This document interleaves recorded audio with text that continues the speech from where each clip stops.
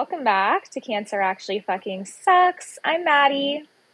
And I am Shannon, your wonderful co-host. Hi, Shannon. Hey, Mom. How are you? Happy Monday. It's Mondays we're recording. I'm good. We were going to record, for the podcast listeners, we were going to record on Friday. Well, kind of. We used to do our sync up on Fridays, but I was really cranky. So honestly, we could have. We could. Oh, we could have. That would have been good. I would have been really negative, but I was cranky for no reason too. You know what I mean? When you're just in the mood. Yes, it happens. So I'm feeling better today. So thank you for allowing us to do it today. Of course. And now I'm exhausted. I'm not cranky. I'm just drained. You're exhausted from a good, positive weekend though. Do you want to share what you did, all your wellness activities? Yeah, it's just so funny. Who knew that you could also burn out on wellness activities? Right. And I just had a lovely San Diego weekend. Friday night, I went to a breathwork class and a yoga class. And then Saturday morning, I went for a long walk on Sunset Cliffs and I got some inspiration, did some writing. Then I worked with a friend in the cafe down the street in the afternoon. And then I did a breathwork class at night and went out to dinner with a different friend. And then Sunday, I did puppy yoga. Oh, the best. Was it the best thing ever? That sounds like heaven. Yeah, it's great. Amazing. And then I did brunch with a friend after that. And then I had a breathwork training that I'm doing in the afternoon. And then I went to a full moon party. And this morning I was like, wow, sweetie, you're tired. Turns out. I mean, that's so fun. What an amazing weekend. Yeah, it was wonderful. It was blissful, one might say. That sounds incredible, my ideal. How is it now? A week out, 2 weeks out from being let go? Because last time we talked on the pod, it was that morning. So how are you doing? Yeah. Give everyone an update. Right. I mean, it's definitely in my nature to stay busy instead of feeling things, which as we talked on the weekend, that's definitely part of it. Although it's different because even through breath work, that's processing things. That's so much. I was just going to say you're busy, but you're processing. It's activities to do. Yeah. Exactly. And that's so much of why I like breath work, because it's not in my nature or in my upbringing, I would say too, to feel things and go out of your way to process. And breath work is fun. And also it's this great way to physically feel your feelings and get a sense of what's going on in your body. So, so I'm okay. I mean, it's just, in the grand scheme of my life, I know that this is going to be this wonderful gift. I now have so much time to figure out what's next. And I'm trying to be intentional about being where I am and processing the last 7 years and, the good, the bad, the ugly, in order to be intentional about what I want to do while also just doing stuff now and here. And it was also really traumatic the way it went down. The way that it was just one day you're working here and the next day you're not, feels a lot like when I was diagnosed with cancer. So yeah, the rug ripped out from under you once again. Exactly. Yeah. So I think it's also just bringing up a lot of loss, because it is a huge loss. And some of my unprocessed childhood shit is loss. So it's just very, it's just a lot. So it continues to be a lot, but all things considered, I'm doing well. It's just what is life? It's just crazy. Yeah. I mean, you're doing all the things it sounds to help with it. And now you have time, and it sounds like you're spending time too, thinking about what's next, what you really want to do, what brings you joy and happiness. So and I'm so grateful for knowing what that is as a whole when it comes to breathwork, when it comes to supporting this community and being involved in this community, when it comes to, that part of my self. And I think the interesting part, because I'm a firm believer, we feel we've probably talked about this on the podcast, is everyone has a purpose in some way, shape, and form. Not, and I don't think it's something that's as specific as your purpose here is to do this, solve this, fix this. Right. No, I think it's your purpose comes from who you are, your story, your experiences, and how your different skills and things throughout your life kind of play into that. And I always because my job was always something that I kept kind of separate from my passion projects, that's so much of like the processing I'm trying to do now is like pulling out the different parts of that experience, my skills, my interests, right, my relationship to my recruiting work. Like, how does that tie into all of these other things? So I kind of kept them separate in my brain. So now it's like merging them together. So yeah, that's interesting actually. Like thinking about how, because like even in my digital marketing job too, it's like I use very different skills than I do in my like health coaching world. And so, that is interesting because there's, I mean, in the corporate world, like we do learn very valuable business skills. And now if you're building your own business, it's important to bring those in. So I think I like that. I have a question. Before cancer, did you have, because I feel like you feel like purposeful or like you have a passion, like before cancer, did you feel that way or did you have a passion of any sort? Absolutely. Yeah, me either. I asked because absolutely not me either. Yeah. I mean, my passion, for lack of a better, I mean, it wasn't a passion, but my purpose and I woke up every day to work. Like it was my job. And it was, being good at my job. I used to joke around, but not actually joke around that like, because I work in recruiting. So when someone wouldn't accept my job, I would be so bummed. And it's like, does it make a big deal in like the grand scheme of like my career? No. But like when I base my worth on being good at my job and then feel good at it, it hits. So like that. Yeah.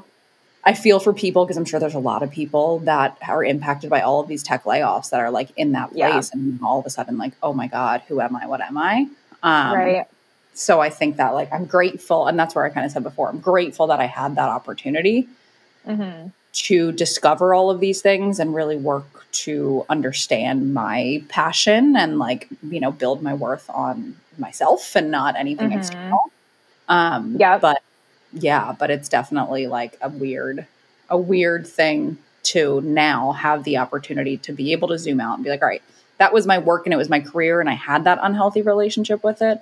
Now that that component of it in a big way is gone and I have this time and space, how do I want to integrate it moving forward? So it's just kicking around in my brain.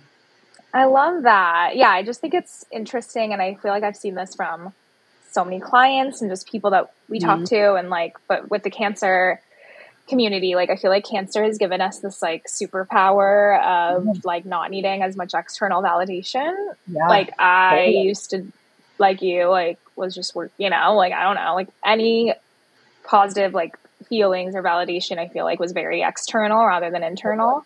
Yeah, it was like working, partying. That's all I did. It literally like working 5 days a week, partying 3 of those days, and then like being hungover and miserable Monday, Tuesday, and then doing it all over again starting Wednesday. Like literally. Yeah, exactly. And like I started to go back to that a little bit, not even go back to it, but even just went back to New York and the environment that I used to do that in. And it was like, oh no, this isn't going to work anymore. Yeah. It's definitely. And I think that's so much of my passion in general. It's like connecting people with this superpower that cancer gives us is like, it shouldn't take cancer is how I feel about it. But like, and I think even like for people that do go through treatment, like how do you come out the other side of it and really identify like, what's your passion? Like what's important? Yeah. And it doesn't need to be these like businesses that we've built and these like hobbies. It can really be, these are my values and these are how I want to show up every day. Yeah. And like, what like fills you up? Like, I really didn't know, like truly, like what makes you feel happy and good by yourself. I think that was a big thing that I learned. And I'm still learning, honestly. So, okay. Well, I'm excited for you and to see what happens. And I feel like there's lots of, you're putting yourself out there. I feel like there's lots of opportunities coming your way. So. Planting a lot of seeds. Yeah. I love it. Okay, how are you? How's your weekend? I'm doing good. Yeah, the weekend was busy, but it was really fun. I'm working on just like for business stuff. We're having for Optimized Health. And for those listening that might not know, I work with cancer survivors after treatment and then also more general health coaching with Optimized Health Coaching. And we're planning our first retreat that we're hosting, and we're doing that we're hosting at end of March. And anyone's interested, I think there's 2 more spots, so you can always DM me. But I'm really excited for that. It's up in Petaluma, like Northern California, end of March. So we're getting ready for that. We're just, we have tons of things like kind of going on. I'm also finishing this week, like, my hormone health course. I feel like I've talked a little bit about that on the pod, but it's so freaking interesting. Like, I can't wait to share all that I've learned. It's like crazy that we don't learn this in school. I'll just never get over it. But, so we're starting a group coaching program for that in, April. That's going to be amazing. So we'll announce that. Yeah. So we'll announce that, and I'll announce that on my own, Instagram too, but we're announcing that like in start of March. So we're just I'm working out like the outline and like all that stuff for the content, but I think it's gonna be like similar to the cancer group. It's gonna be like an 8-week program limited to a certain amount of people and all that good stuff. So I'm very excited about that. I love it. And then did I tell you I'm doing like a long road trip? No. Have I not? Oh my God. So Will and I are moving in together. Oh, you didn't? Okay. Yeah. So big news. Oh my gosh. So exciting. I know. Very exciting. So we're moving in together, but before we move in, like officially, we're going to do a long road trip. That's a great way to try it out. Oh my God. Like we might kill each other, but you won't. We'll see what happens. You won't. A true test. It's going to be for a while, but we're going to be like nomads for a little bit. Fun. But we're doing, Where? I'm super excited. So we're going to do like Oregon, Washington, Idaho, Montana, Yellowstone. We started watching Yellowstone and it like truly it sparked this. And my entire like TikTok For You page now is just like all Pacific Northwest trips, like all Bend, Oregon. That's hilarious. So if any of you have tips, Shannon, I don't know if you've been to any of those places, but no, I have nothing, but that's going to be amazing and so I'm healing. So excited. Yeah. I'm just like to be out in craving nature. Yes, Mm-hmm. exactly. I'm like craving nature. So we're going to be like kind of nomads for like a couple months. That's awesome. Yeah. And just like working, I mean, we already work remote, so doing everything still remote. And so, lots to look forward to. Lots coming up. Right? That's awesome. Yeah. That's awesome. Yeah. So exciting. So See, excited. The year is coming up. It's coming. 2023 is going to be great. It is going to be great. Yes. It already has already had its positives for sure. Totally. So, so that's my big update. I'm trying to think if there's anything else, but, no, I think that's it. Like I've never lived with a boy, so that will be interesting. It'll be fun. It'll be so fun. No, I think it's gonna be so fun. Like we're like annoyed that we have to like drive to each other's houses now basically every day. So we're just like, let's just like it makes it easier. Yeah. And we'll figure it out one way or another, like quickly, So it feels like you're playing house at first, honestly. Yeah. I'm excited. I think it'll be fun. So yay. That's such exciting that. Things. Yeah, exciting things. Should we talk about a few of our sponsors before we get into this week's episode? Yeah, absolutely. I always love talking about Bad Jeans, the literal best clothes ever. My Bad Jeans sweatshirt has turned into my beach sweatshirt because it's just so thick and so cozy. It's so cozy. So I'll like go out, meditate, jump in the ocean, and throw back on my Bad Jeans sweatshirt. And again, it just continues to blow my mind that we need to actually think about what material is in our clothes. And Exotech Bad Jeans is all toxin free, and they give 50% of their proceeds back. I mean, it just never gets old. Incredible. So badjeans.co, and you can use the code CancerSucks. Yay! Amazing. And I will talk about BTR Nation. So btrnation.com is incredible. And we're going to have her on in the next couple weeks, I think. She might be our next episode. Yeah, she's our next episode. After this one, after the Honk Docs. But super excited for y'all to hear her story. Her parents both had cancer, and she realized from being in the hospital all the time that there was like no healthy snacks for anyone visiting people in the hospital or hospital patients. And so she created her own, and BTR Nation, they use all clean ingredients, really yummy stuff. And you can use the code CancerSucks20 for percentage off at btrnation.com. And then finally, I want to talk about Do Cancer. So docancer.org is a nonprofit organization that connects cancer patients, cancer survivors with holistic health services and practitioners.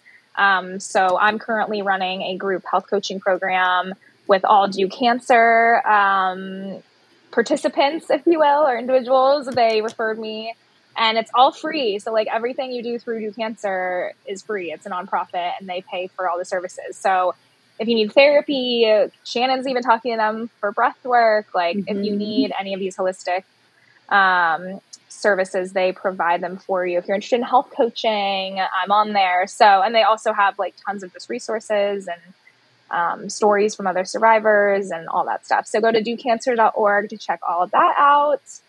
And then finally, today's episode, we have the Onc Docs. We're super excited. In this episode, we connected with them.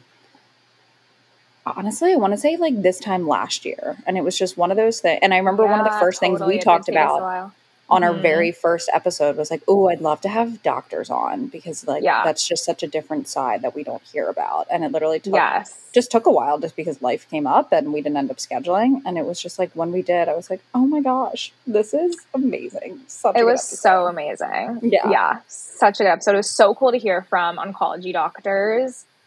And like something that really stuck out to me was like how much both of them really see their patients as like humans, because I think a lot of us, and a lot of the times when we talk to people on this pod, like I think we can feel sometimes like we're just kind of in this like rotation, like next, and our doctors don't really see us. And I mean, they're amazing doctors, Dr. Oni and Folu. They're incredible, of course, but they really like talk about how you can just tell they like really care about their patients. And I think a big thing too is that we talk about anxiety and like how they like kind of understand it. Whereas a lot of times I feel like even my own doctors like don't really, you know? So it was just amazing to like talk with them about all of our, as patients, like our side of things and hearing from their side of things as well. And it's just so great too that they're, you know, doctors, they do research, and they also have a podcast because they're just like so passionate about this community. Like, it's very, we have a couple guests coming up these days that are like not necessarily directly cancer survivors, but they're so involved that it's like really nice. And like we have that support. Yeah. It's amazing. So enjoy the conversation with the Onc Docs. You can follow them on Instagram at the Onc Docs, and their website is theoncdocs.com, theoncdocs.com. And enjoy. Welcome back to Cancer Actually Fucking Sucks. Hello, Oni and Folu. Did I say that right? Yes. Spot on, Maddie. Yay. Hi, Thank Maddie. you. Hi. Thank you for being Hello. here. We're so excited to have you. We're excited to be with you. This is great. Thank you for inviting us. Of course. Yes, you all went to a lot of school too, so I can't help but want to say Dr. Oni and Dr. Folu. I mean, seriously, we were just looking at your bios. I'm like, Well, I like to qualify, like, I'm not a masochist. Folu, like, did his MD, PhD, which adds on 4 extra years. wow. So I looked at it and I was like, no thanks. So he's been through the fire, so to speak. I was just delaying that adulting. It's like, let's stay in school for as long as possible. Maybe I'll push this till I hit retirement. I get that. I had a friend that's a dentist that started working like, 7 years after all of us. And she was like, wow, like this is what you all have been doing. We were like, yeah, welcome. She was like, I don't know if I want to do this. I was like, well, you just went to a lot of school, so you should probably do that. You might have to. Yeah. So, I mean, we have you both here today as the Onc Docs. Would love to hear a little bit more just about each of your backgrounds from a career standpoint and kind of what brought you to the Onc Docs and how you got started there. Thank you. So I'm Oni Balagoon. I'm a radiation oncologist by training, and I focus on women's health. So I take care of individuals who have breast and gynecologic cancers. As part of my research, I call myself a global oncologist, meaning that I focus on cancer disparities both domestically and globally. And the reason I do so is because I would say my career story begins in Nigeria, where we were both born. At the age of 13, I went back. I moved from Nigeria to the United States when I was 7.5. And when I went back during a Christmas holiday, I saw my aunt Miranda, who was going through breast cancer treatment at the time. Um, um, she just seemed like she was going through a lot, and the changes I saw in her body really made me say, I need to do something about cancer. And every time I asked myself, do I really want to become an oncologist in college, in medical school, the answer was yes. So Wow. that's how I chose this path, or this path chose me. Yeah. And is that part of what drove you into the specialty that you're in today? Absolutely. I had a vendetta against cancer for a very long time. I think whenever you have a loved one who dies of cancer, it's natural, it's understandable, especially when you're young like I was, to be really angry, and you're just like, this thing sucks, as you guys say. Yeah. Definitely does. And exactly, and I'm gonna do something, and we're gonna fight this thing. But in actually reflecting on it over the years, I have less of a vendetta and more of seeing it as a calling, to try and do what I can for the individuals that I take care of, and they're just phenomenal people, and it's really a privilege to have found meaning. So less anger. Sometimes there's still anger when Yeah. things go really poorly for people I care a lot about, which is everyone I take care of, but more so feeling that it's a calling and it's a privilege to do what we get to do. Yeah. Yeah. And having that experience being on the other side, or at least like impacted by someone on the other side, I would Yeah, imagine does a lot for yeah, putting yourself in their shoes and just being able to care from a bedside manner and all of the above. yeah. As Onyi said, I was also born in Nigeria. I stayed a little longer before I came here. Came here and started college in at Baltimore, University of Maryland, Baltimore County. I like to say that when I came to the United States, my cities grew over time. So I went from Baltimore to Chicago and then New York. I guess at this point, there's nowhere else to go. There's no city bigger than New York in America. So this is me. But initially, I didn't want to do medicine. I actually wanted to be an architect. Oh, I wow. I almost rebelled against medicine because everyone thought, oh, you have to be a doctor since your father is a general practitioner as a doctor. I was like, nope, I'm going to do what I want to do.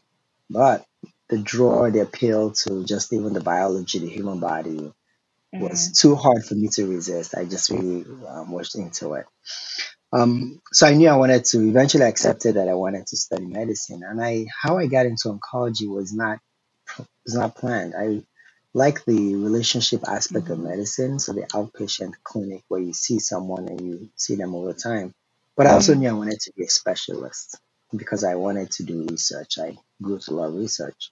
And oncology actually happened to be one of the fields that really provided an opportunity as a medical oncologist. I guess I should have started saying what I am and what I do. So I'll step back a bit. I am a medical oncologist. So the way I describe that is I'm the one that gives people the medicines, like the chemotherapy and the drugs. And I focus on GI cancers, so cancers of the digestive tract, especially colorectal and pancreatobiliary. So pancreas and biliary tract cancers in addition to colorectal. And research wise, I'm also in that field. I focus on those diseases with an emphasis on underrepresented or minoritized patients and populations. So now back to the story of how I got to where I am. Oncology, medical oncology actually was going to give me that opportunity to, being that it's a specialized field, I can really focus and do research on a smaller, narrow field of subjects that I want to do, but also the outpatient aspect of it, where I get to see people in clinic and follow them over time, would satisfy that. One of the things that really drew me to medicine from the beginning. So eventually, after all the training, we're not going to count how many years, I ended up in New York. Be the entirety of the episode going through each year. Yes, it will. It will. And started practicing here in New York. It's been a few years now, a couple of years, and I feel like I definitely love what I do and enjoy it every day even more. And really can't see myself doing anything else at this time. That's amazing. Yeah. What brought you to that specific type of cancer, that specific like area in the body? So it comes back to almost the specialization aspect, because what I actually was drawn to in oncology initially was pancreatic cancer. And there were a couple of reasons. Number one, it was just a terrible disease, and I felt that, well, we need to do something about this. We need to do better. We need to figure it out more. And that was both a combination of the desire to help, to make an impact, to try to have a positive impact, and also the understanding that there's so much that needs to be done. So there's a lot that we have to learn. So when you think of research-wise or what you have to learn, there's just so much. We haven't made a lot of progress in a while. That really drew me to pancreatic cancer, so pancreatic and pancreatobiliary.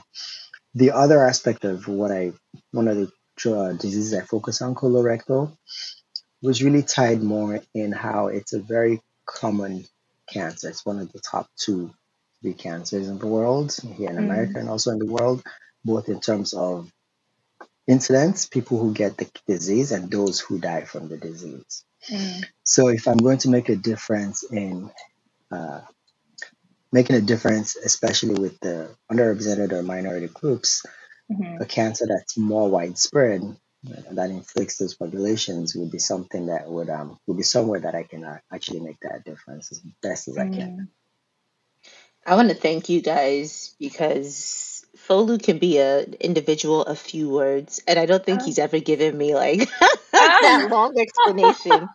So 10 years of marriage in, I'm really now understanding why my husband chose his specialty. So thank you. I love it. We're learning. Bringing couples closer together. I love that. So cool. And I'm curious too, and I asked this question with Shannon before you guys hopped on, and I was embarrassed to ask, does every doctor like also do research, or do you choose to also do research? So I think in a way, a lot of doctors participate in research. But when we're talking about do most doctors do research, we chose to incorporate research as part of our work because we work at institutions where a lot of people also do research. So we choose to participate in the development of, trials, whether it's studying a new way to treat a disease, using a different technique. Like I said, I'm a radiation oncologist. So I use what I say is I use like high powered x-rays to try and destroy cancer. So there's so many different forms of research. There's clinical research, which is basically, studying patients. And then there's also like clinical research that involves giving a new drug and seeing what happens with that. So I'd say I chose because I wanted to be part of kind of pushing the frontier of medicine. You can always do better. So that's what drew me to research. And there are just so many forms. There's something called translational research, meaning you're taking maybe basic science that someone does in a laboratory and now bringing it to the clinic. Okay. So yeah. A lot of doctors do straight clinical work, and that way they will see a lot of patients and help a lot of people. And some doctors do maybe policy work, try to make changes in policy that would actually affect care. So maybe they see patients sometimes, and then they're trying to do the policy that would make insurance accept more people, and some do more outreach. It's so it varies in terms of what we would all do Got it. if we had anything additional to clinical. Okay. Research being one of Makes those sense. bags. Yeah. Got it. Okay. Cool. That makes sense. Yeah, I was curious because I feel like a lot of doctors, especially I think in the oncology world, talk about doing research. So I was curious if Yeah. And I'm curious too, from a research standpoint around funding and how that can work, because, Maddie and I both had lymphoma. And I sometimes, which no one's lucky to get cancer, but like, I think sometimes that it's a very common cancer. There's a lot of research. There's a lot of treatment. It's very, very well known from that standpoint because it is so common. We've had a lot of guests on recently that have different types of breast cancer. So learning a lot more about that community. And I think there's a lot of focus there, especially with, just coming out of October and how much, at least, I shouldn't say that that's all equating and funding research necessarily, but I think there is a lot more awareness around breast cancer. But I'm curious how the funding piece works. And then specifically with pancreatic, colorectal, like, is there a lot of focus on that research, or do you find yourself kind of fighting an uphill battle sometimes to get to do the research you want to do? So I think, in terms of funding, there's so many different ways to go about it. One common one is grants, right? There might be a private foundation that someone set up in honor of someone else, or just a group of people that came together and decided to put money together towards research. So one is grants. You can apply for them. Many of my colleagues will say it's just it can be painful to be searching for money to study what you want to study. Right.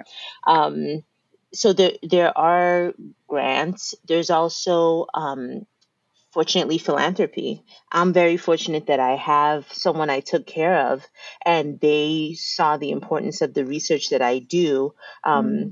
Specifically, they were interested in the global work that I do, which is trying to improve cancer care in other countries, basically low and middle income countries. Because again, that experience with my aunt in Nigeria made me see these systems are not all the same. Right. I think that's what it implanted in my mind. And I decided to actually, after college, go and spend a year in Nigeria. And that experience drove home that there are inequities. When I would go out for a run, I run very slowly. I don't know what possessed me, but I would, try and get out in the morning and go for a run first thing in the morning. And patients knew this in Nigeria, and they would say, please write my name on this list of people who are supposed to get radiation, because first come, first serve.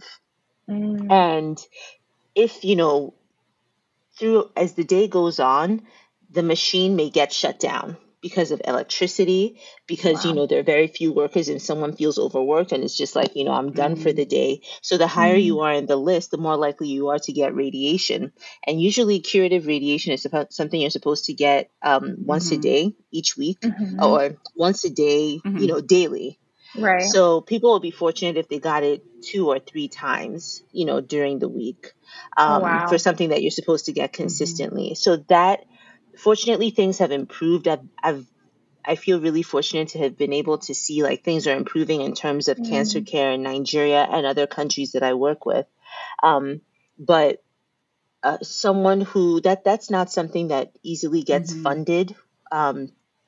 So to have a philanthropic donor who, supports that research is key. And to your point about, yeah, there are some cancers that are just, we say, sexy, right? Breast cancer, the Susan Komen Foundation, so many people at BCRF, they've done a great deal of work. There's always more money that's needed. But there's some cancers, like endometrial cancer. That's something I study. Yeah. And it is one of the worst cancer health disparities that exists. You know, a white woman in the United States has a 5-year survival of 86%. A Black woman in the United States has a 5-year survival of 62%. Why should that Wow. be? You know, Right. why should it 24% That's difference? crazy. horrible. Yeah. But endometrial cancer just doesn't get funded on the level that I and many of my colleagues who are in this work think it should. So you're absolutely right that there are differences, you know. Yeah, historically, a lot of the funding came from the NIH, but over time, it's been less money from the NIH, which was good because the goal was really to improve the broad base of knowledge and to overall help the NCI, the National Cancer Institute, to help us understand cancer better and come up with better drugs. Now, a lot more of the funding comes from charitable organizations or pharmaceutical companies, and like when we said, in terms of just people who give gifts, or in some cases, people who maybe through an experience or family member's experience or friend's experience, essentially come up with a foundation that raises money for specific cancers. I think that's where most of the funding comes from these days. Yeah, and I think one other thing we struggle with is Folu and I are fairly young when it comes to our careers, and the NIH has talked about this. It can be so difficult because someone who's more senior, more established, they have this powerhouse of a lab, and you might be competing against them for grants, you know, and you know, younger investigators, it's been shown, tend to have, they're willing to take risks, you know, but then is your risk taking rewarded? I think they're trying to address that, but those are also some of the obstacles when it comes to cancer funding. Yeah. And what is the NIH exactly? National Institutes of Health. So the NIH is the umbrella institution, governmental institution in the US that oversees all health. So the NCI is the National Cancer Institute. It's an arm, a branch of the NCI, of the NIH, and we all heard about all the news from essentially NIH sub-umbrellas about COVID, Dr. Fauci leading the National Institute, the arm of NIH that focuses on infectious diseases. So NIH is that governmental institution that oversees all health in the US, I was essentially. going to say that was like rattling something in my brain, but since it was COVID associated, my brain was probably like, I don't want to think about that. So yes, it had its heyday during COVID, but that's we're blocking it out. I can like picture the logo in my brain. I'm like, I know that's something.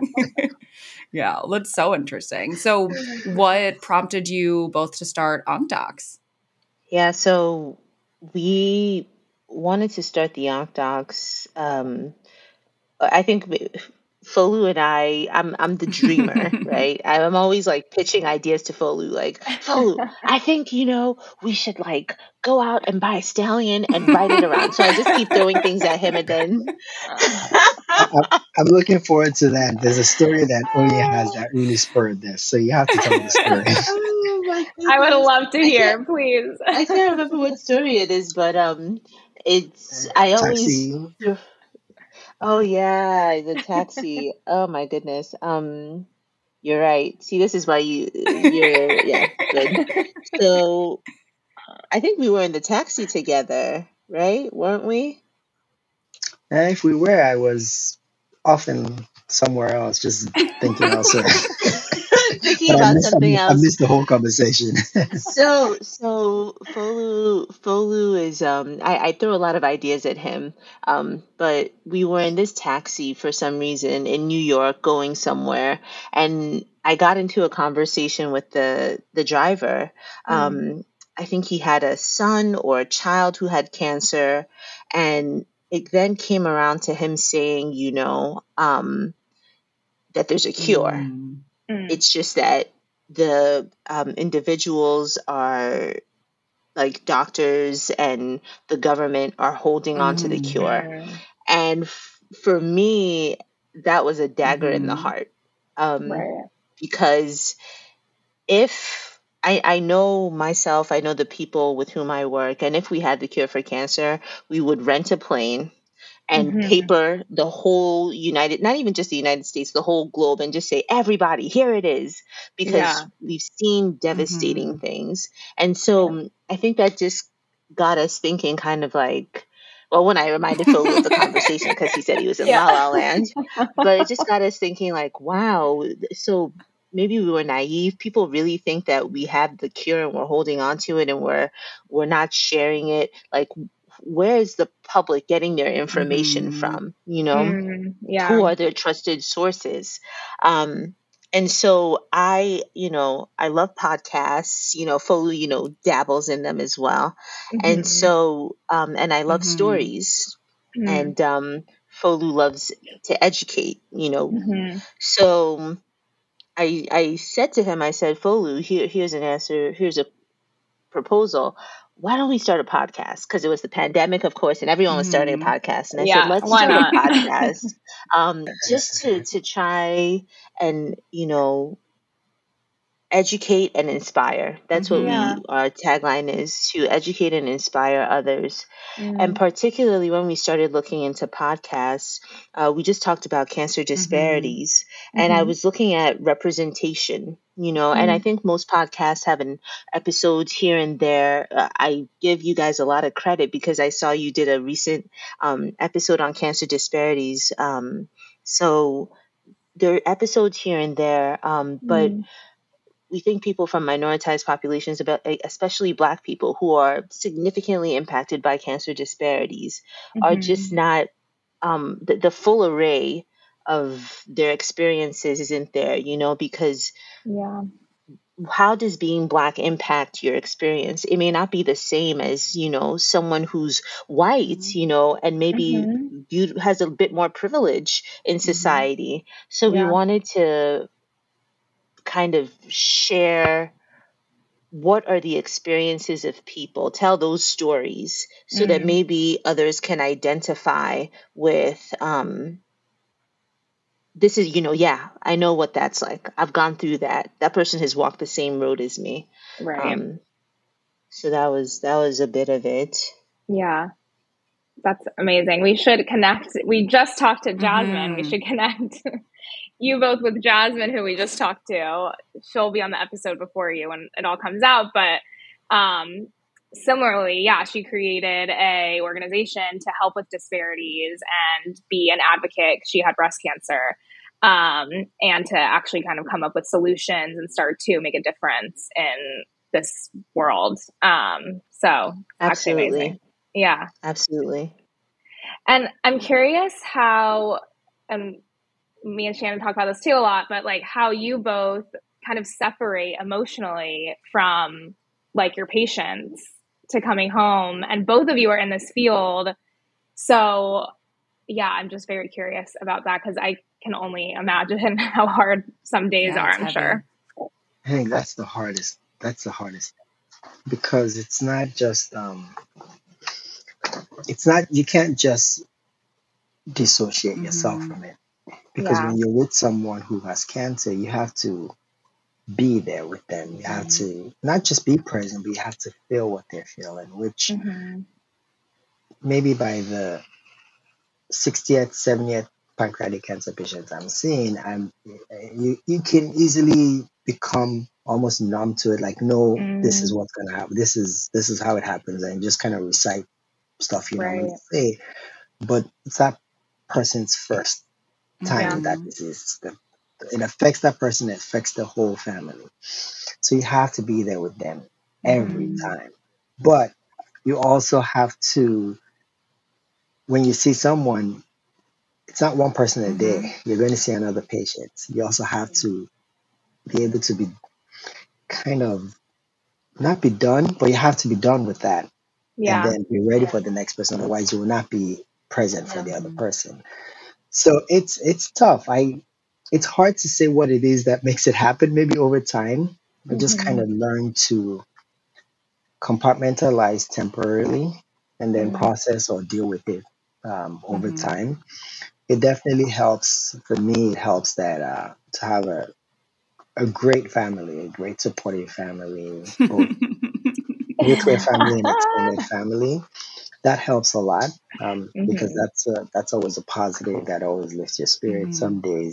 Yeah. Some days it's hard for it not to leak into home. Some days where you just feel a little Yeah. down, maybe for the rest Mm-hmm. of the day. Mm-hmm. But it's and for me it's also important to process it. So I will be sad with the patient, and even if I have to compartmentalize at that time and move on to the next patient, maybe it's during my ride home, or maybe it's later on during the day during lunch. Mm-hmm. I just let those emotions flow. You let that sadness, you let what it is feeling, and everyone is so unique. Even though the disease may be the same, everyone is so unique. This person may have a daughter, this person may have two sons, and this person Right.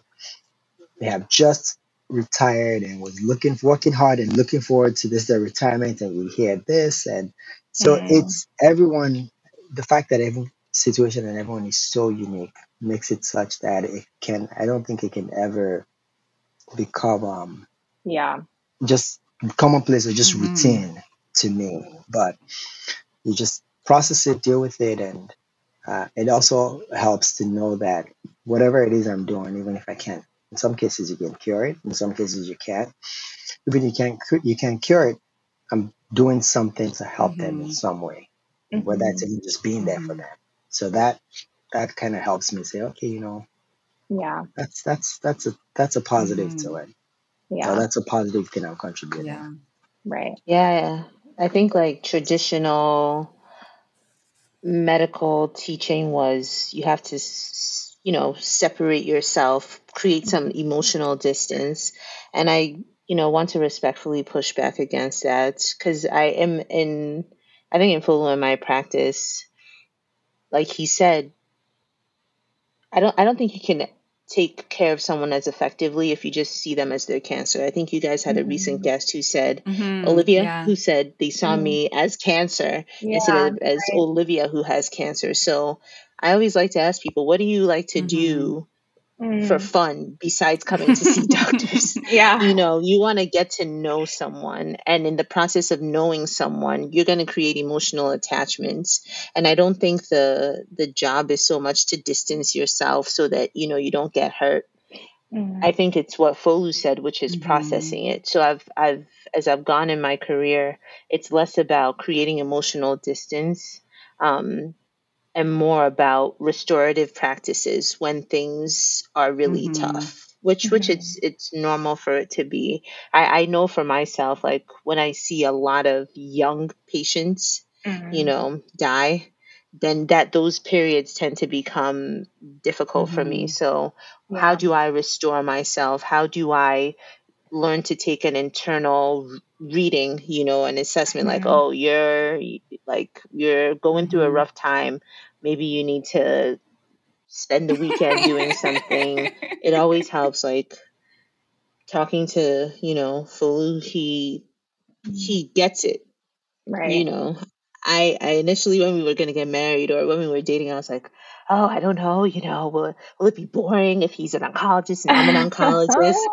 But it's actually been really great because he gets it. When I say this just sucked, he knows, So Yeah. um finding restorative practices is the key rather than trying to create emotional distance from the beginning, because I don't think you can effectively care for someone, know what their preferences are and why they're choosing what they're choosing, or choosing not to do this but to do that. I don't think you can care for them as effectively unless you allow yourself some closeness. You know what I mean? I mean, my primary doctor was truly a godsend, but there were people along the way and practitioners that like you can feel it as a patient when they're connecting with you Yeah. versus when 100%. their brain is in the next room or their brain is in the last room, to your point. Yeah. And Wow. it makes a difference in the Mm. sense that, I mean, just the fact that you said you take the time to find out what brings people joy and what they enjoy doing. Like, it's such a stressful and overwhelming time that even just that question alone can probably bring them so much light and hope and reminder of like what is necessary throughout the darkness that is cancer. So your patients are very lucky to have both of you. We're lucky to know them, you know?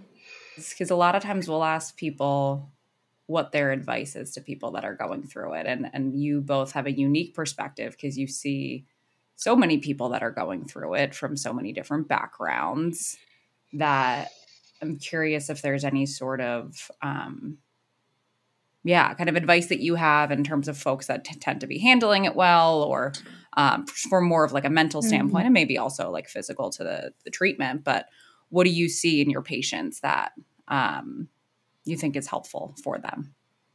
I mean, one thing I tell them is sources of stress, to eliminate them, because I firmly believe in the mind-body connection. So I say, hey, if there's a significant other, if there are friends, pick up their phone call and say, hey, I can't talk to you during this period. Doctor's orders, just minimize the sources of stress. And then I also tell them, to celebrate the milestones.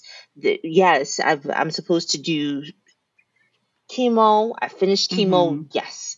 Surgery. I finished surgery. Yes. Radiation. Just give yourself little celebrations, because it's a grueling process. And then one of the things that actually I think COVID changed my practice a lot. I felt like I started to notice more people struggling mentally, with mental health. And so I started actively asking them, are you part of a support group?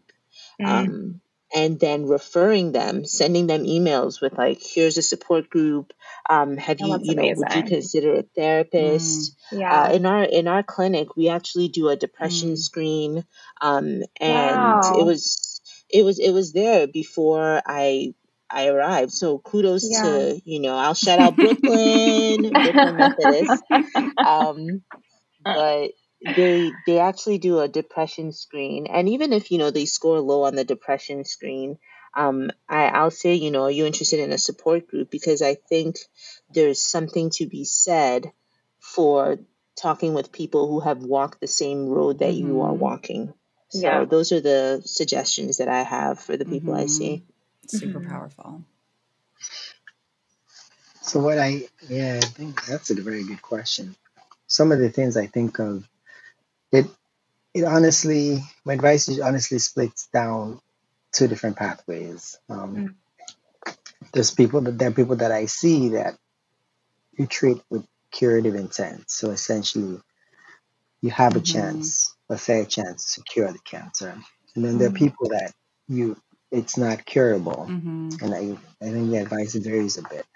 So starting with those that it's not curable, I try to say all the unpleasant things, just do them up front, get rid of them. So things that are hard to think about, my will, what I want to happen if I'm not able to communicate for my health anymore. Just start all that stuff out up front, and then focus on your treatment and enjoying every day or whatever it is you're doing. And I think that kind of relieves a bit of this angst that hangs over nonstop. And that can really rob you of your day-to-day enjoyment. So you're worried and thinking, you're maybe getting reminded more often that I'm not going to get cured from this may be terminal. But if you deal with all that up front, it helps you enjoy your family, things that are important to you. Only things that are important to you are what you should focus on. Like Oni said, you cut out the stuff that's going to be a bother. And whether it's time with grandkids or time with parents. So that's what I would say in that case. That's what I typically would say. For the cases whereby it's curative, there's still a bit of that, but it changes in that once we're done with all the treatments, I think it's hard for people to see themselves as not a patient. Like Yeah. you can see yourself continually as a patient. You can see yourself as almost like worried every time about, will this cancer come back? Yes, there's a higher Yeah. risk than the average person. And that, if you let that worry, it's very easy to let that worry rob you of your time. So again, it's 100%. more, what do you tell yourself up front to prevent that from happening? And I think once the treatment is done, I try to remind everyone or my patients that you've done everything you're supposed to do. You've done Mm. it. You've done it, and you have a plan in place. So maybe you're supposed to come see me every 3 months. We have that plan in place. So there's Mm-hmm. nothing for you to worry about. You're doing everything you're going to do, just live your life. And that's Mm. how it should be for everyone, right? Even if someone hasn't had cancer, there are certain things you need to be doing. And if you've done it, you just focus on living your life and not worry about, is this cancer going to come back? Is it going Mm-hmm. to? Because that Yeah. just robs you of the little joys. Yeah. And Yeah. that's what I try to tell people. I acknowledge it's easier said than done. It's easier for me to say, but it's harder for people to really Yeah. analyze it and convince themselves. But I describe Folu and I as like fire and ice. Like Mm. when Folu was graduating from his fellowship, his fellowship director was like, Folu is just like even keel, and so I would probably be like, what am I? Oh, what's this? But he's like the perfect person to just try and remind Mm-hmm. people to be calm. Right. Just it's so hard. It's easier Mm-hmm. said than done. But it's like a constant choice you Mm-hmm. have to make to say these thoughts are creeping in. You know. There's a lot of power in hearing that from their doctor. I know that like I took Mm. my doctors and still do sometimes like their word as like Bible gospel, that if they're telling me that, Yes. then I'm like, all right, well, if they said it, then I'm good. Like I'd go to therapy Yeah. worried about XYZ thing. She's like, have you talked to your doctors? I'm like, great point. I'm going to remove this thought and then put it Yeah. in my chart. So as much as Exactly. it's, yes, easier said than done, know that hearing it from you goes a long way. So Yeah. I'm like so happy. Both of you said two like such powerful things because I've never heard a doctor tell me like or acknowledge that it's hard mhm. afterwards. Like from the doctors that I work with, or my doctors, Mm-hmm. they're kind of like, okay, like you're good to go. Like we'll see you in 3 months. And I'm like, wait, but like, what? So Exactly. I think yeah, hearing you say that, and then yeah, that's just like very, very powerful. And I know with my clients, because I work with clients after they're done with treatment, to help them recover and with nutrition and all of that stuff. And every single one of us experiences that fear. Like I have a scan coming up on Tuesday, and I'm already like trying to let the I thoughts not come in. yeah, So sending good vibes your thank way. you. yeah, Thank yeah. you. But yeah, that's really, thank you both for saying those things. And the support group too is amazing because the support group, I was in a support group and it was Mhm. everything for me. So, yeah, I just like love to hear from both of you, from doctors. It's amazing. And I think one of the reasons like I harp on support groups or make sure to bring it up is again our focus is on minoritized communities, especially Black individuals, Yeah. where there's sometimes this secrecy. Mm, We talk about it a right. lot in so many. It's not news, but because there can be this secrecy, um, sometimes you're not even telling your family Mhm. members, but Mm, maybe you can listen in to other people, and maybe you can open up, and maybe that can just help you not have to carry all of this Mhm. alone. right. Even if you're Hmm. just kind of a fly on the wall sitting and listening to Mhm. something. So Yeah, and I think that's something that the last few years has, well, I don't know what it was like before, but I know I went through treatment and finished during COVID. It's in 2020. So any whew, support group that I had was all virtual. And even like the traditional Right. support groups, I didn't get as much from, but a lot of the support I got was just from Instagram and social media. And even if it's just like an account, a mm, podcast like this. So I think like the beauty of it is there are so many spaces and so many ways yeah. for Hmm. folks to get support, even if it's not that traditional support group.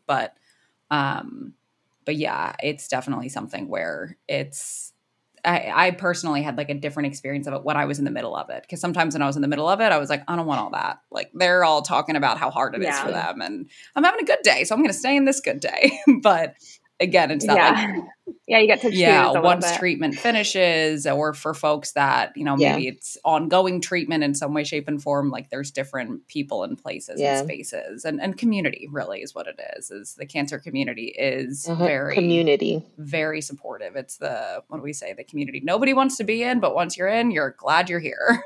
It's a funny place, a lot of dark humor. We really appreciate it. I'm glad you brought, because I love, I wouldn't say love, but the humor I've come across, and I'm just like, this is hilarious. Like, should I be clicking like on this? This is kind of like,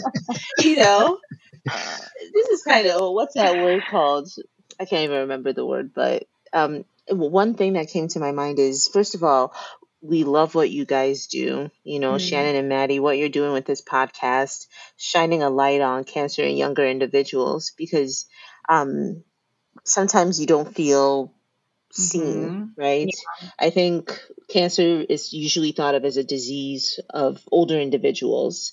And so sometimes you're in a waiting room, you're the youngest person there, you're feeling out of place, or where are your communities, right? So thank you for the work that you're doing with this podcast. And then when it comes to saying, oh, I'm all right, when you're young, you feel like, oh, the world is my oyster. Then here comes cancer and you're like, oh, my body betrayed me. Why? It is the biggest shock, like this is not supposed to happen. I'm young, I'm funky, I'm fresh. Totally. So I think that I haven't seen any studies necessarily, but I wonder if it hits younger people even harder.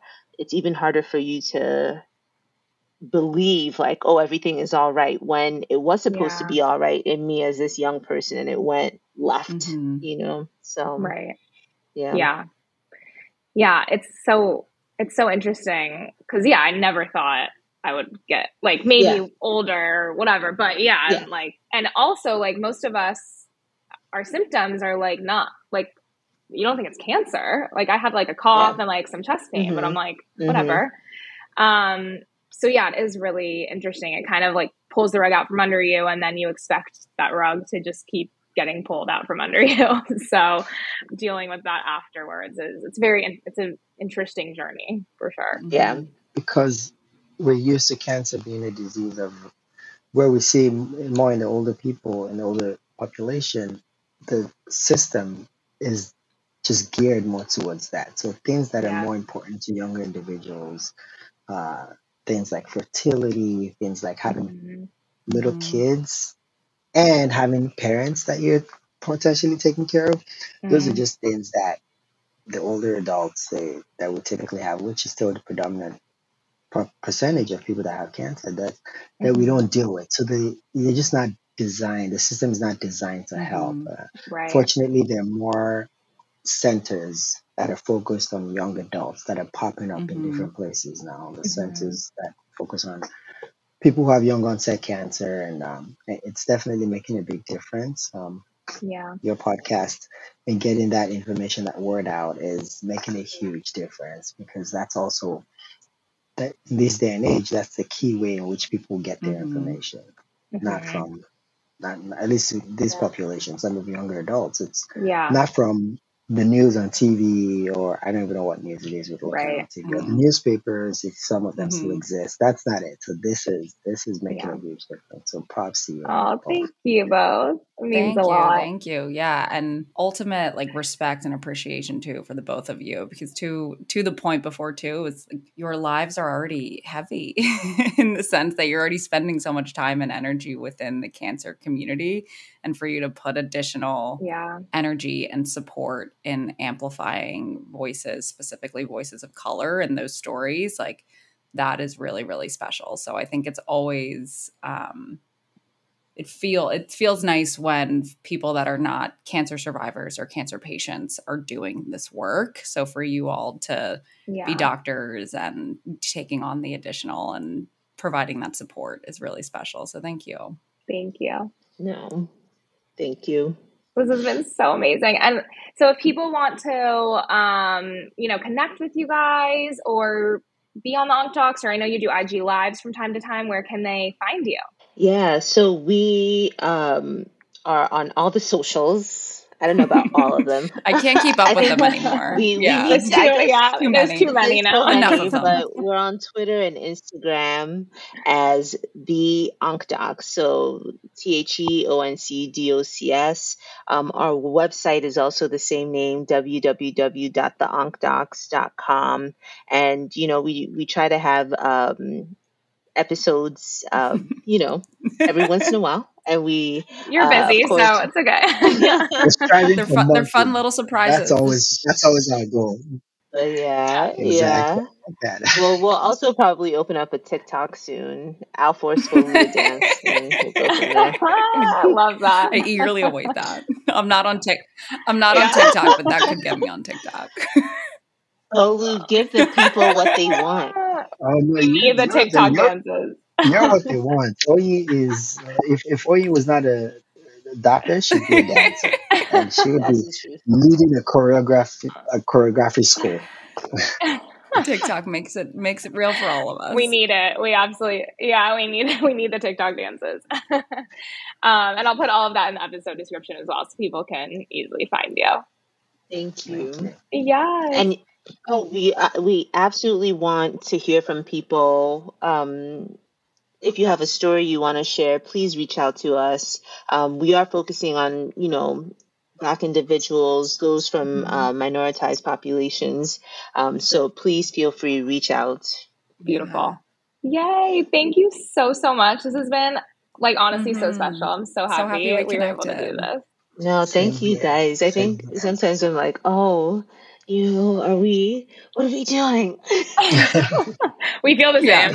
So, again, all we need is headphones, and then all of a sudden, what are we doing? Yeah.